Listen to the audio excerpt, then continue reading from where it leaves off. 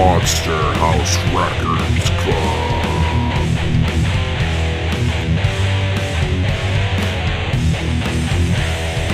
And here's your host, Eddie Monster.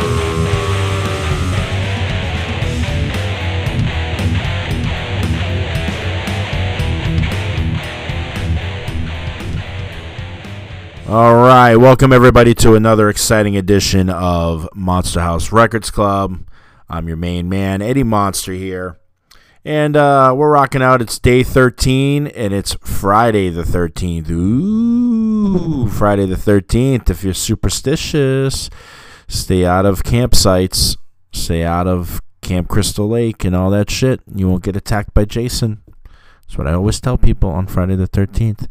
I'm sure there's a marathon going on somewhere in the world that you can go catch all the Friday the 13th movies.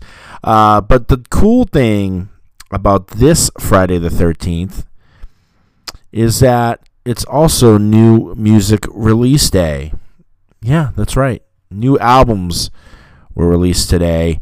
We had releases from 1056 as they released Downer Part 2, Leper Colony releasing a self-titled album, Obituary's new one, Dying of Everything, The Wise Man's Fears, Atlas Ruinica, if I'm saying that right, Osiah with Elder King.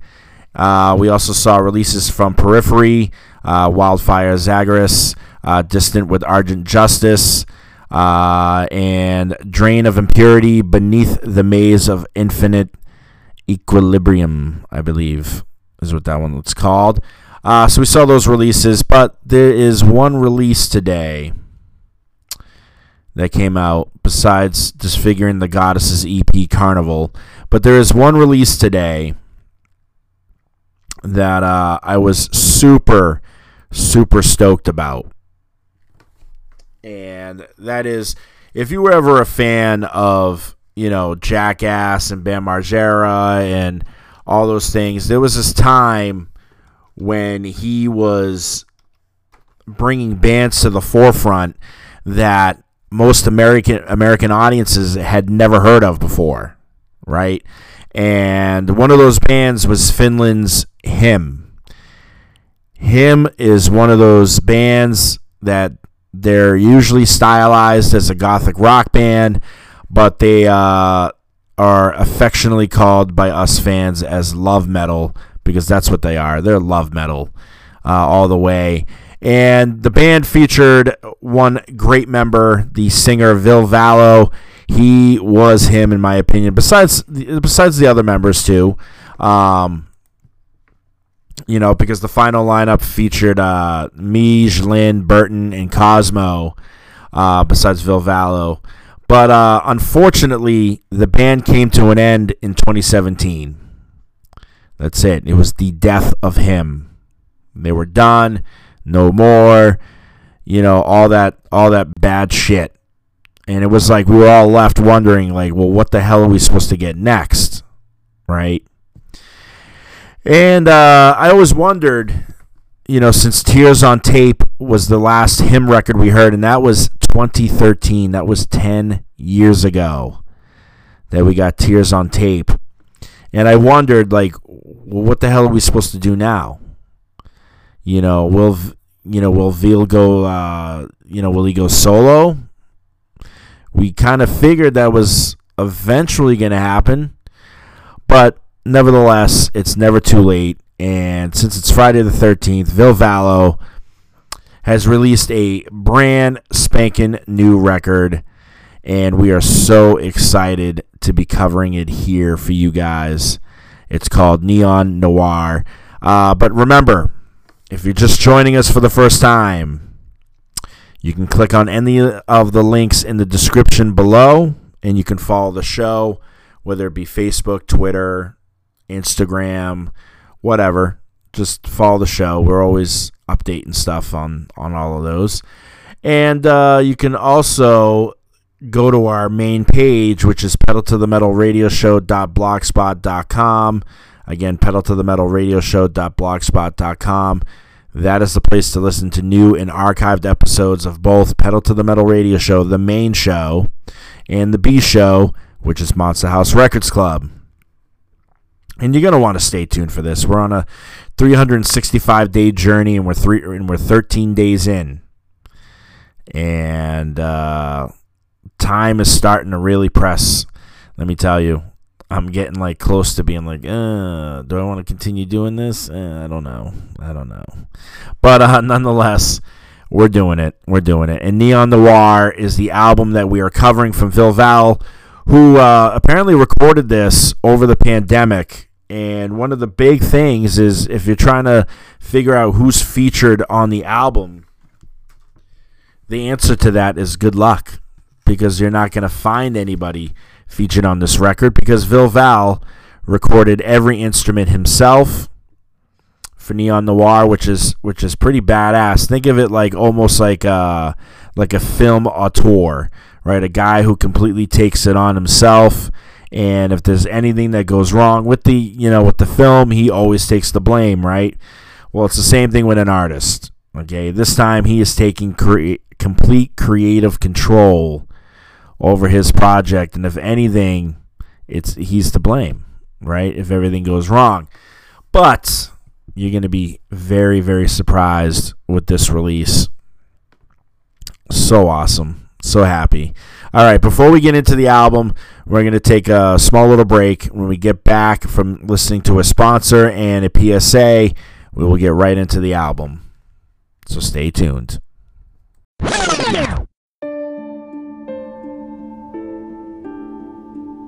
I knew virtually nothing about Alzheimer's or any sort of brain issues until one day my wife started to do things that were atypical. Sudden outbursts, becoming repetitive and asking questions. You have this tapestry just creating who you are based on 100 billion nerve cells and hundreds of trillions of connections, making a network.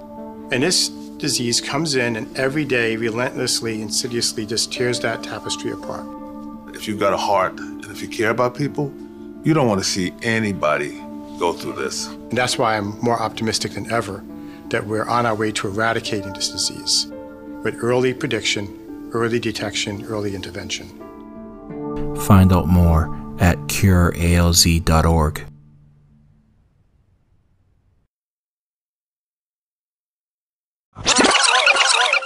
All right, hopefully you guys are ready to take this musical journey with us. Let me explain the rules before we get into it. We review every track on the record, and we give every track a grade based on a 0 to 5 star system. That's right. At the end of the whole entire thing, so once we've reviewed every track and given you every single grade for every track that's on the album, we will total it all up and give you the overall grade, which is the final grade essentially. And there you go. That's what we'll do. All right. Oh, by the way, every month, if we do continue this and it does go far, right?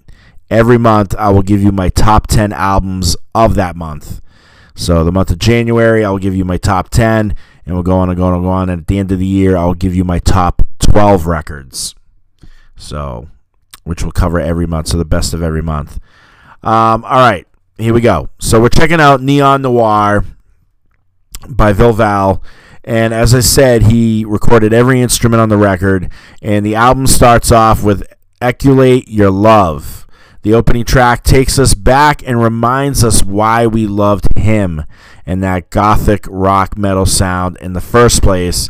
The track reminds me a little bit of Love Metal and Dark Light, if that makes any sense to you guys, because when you're listening to it, it just makes you escape into this never-ending melancholic kind of feel, and that's just fucking amazing. It's what I loved about him.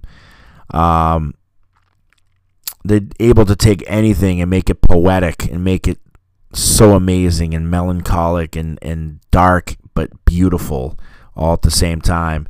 I gave that track 4.8 stars out of 5 for a final grade.